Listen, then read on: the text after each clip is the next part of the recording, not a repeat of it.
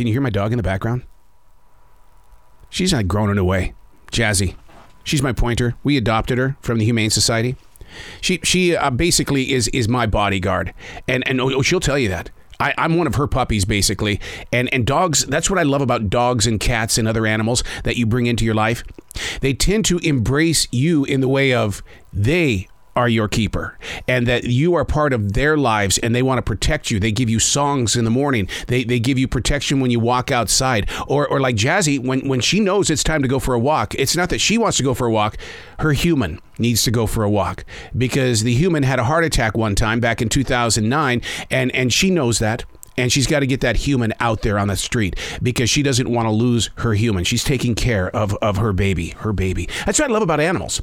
Watching things around you, you begin to feel how important all the elements of the universe are when you take the attention off from yourself. Hey, it's Arrow. This is The Choice. This is what I was writing while the sun was waking up on a brilliant new day. And today we are reading from October 12th, 2022. I was with Tommy Avalone yesterday. One of the creative minds behind this two-part documentary, I Love You, You Hate Me. It's about Barney the dinosaur. Remember Barney? I love you, you love me, do, do, do, do, do, do, do, do. To hear him share the stories of everything that took place behind the scenes, and then to be introduced to the negative energy that came with those stories. Although Barney was, and still is, all about teaching the most positive messages, believe it or not, there are a few people on the other side of that flat screen that become brutal. Tommy says, humans feel a need to be angry and hateful. Oh, I had to do some research about that. I mean, that has been planted in my heart since I had that conversation with Tommy yesterday.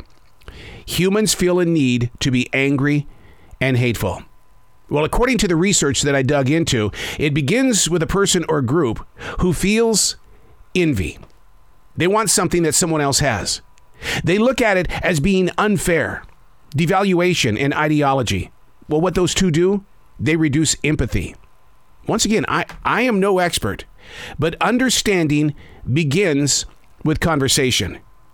Learning to listen without a personal reaction. I mean, I remember a preacher sitting me down and saying, look, he says, I have no problem meeting up with these atheists.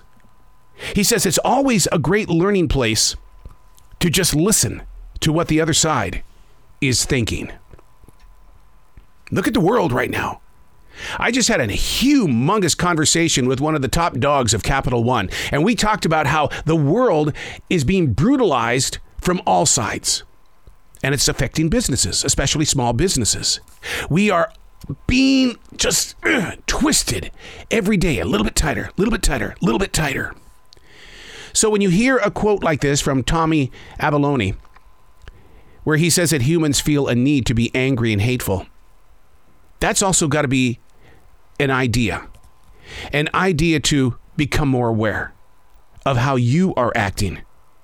Because people don't have to be angry. My essential job puts me in front of a lot of people. A lot of relationships in the world of business and or in the community. A lot of people every day. That's my essential job. And inside that mix, there is a man that stands about 6'3", 6'4", 85 years old. Every time he comes into that place, he's angry, very angry, and he yells at my team players. So how did I handle this? Well, being up front where I am, when I see that he's coming into the building, the first thing I do is I run over to the door and I greet him with a smile. Dude, what are you doing? Man, it's been at least a couple of days since I saw you. How have you been? Okay, hey, do me a favor. Don't forget your bananas, okay? Because I know you come in here, you get 2 bananas and you get peanut butter. Don't forget any of that. Show me where it is. And you say, yeah, absolutely, I'll show you where it is. So it's almost like the universe is telling me, plant something that's positive so that when he sees you and he's feeling angry, he can look at you and see that, you know what? Maybe today I don't want to be that way. Maybe I don't want to be angry. Learning to listen. Like the preacher man said, he'll listen to an atheist. He always wants to know what the other side is thinking. Maybe that's what we need to do in our personal lives as well. Let's sit down and listen to the other side. I'm Arrow, and that's what I was writing while the sun was waking up on a brilliant new day.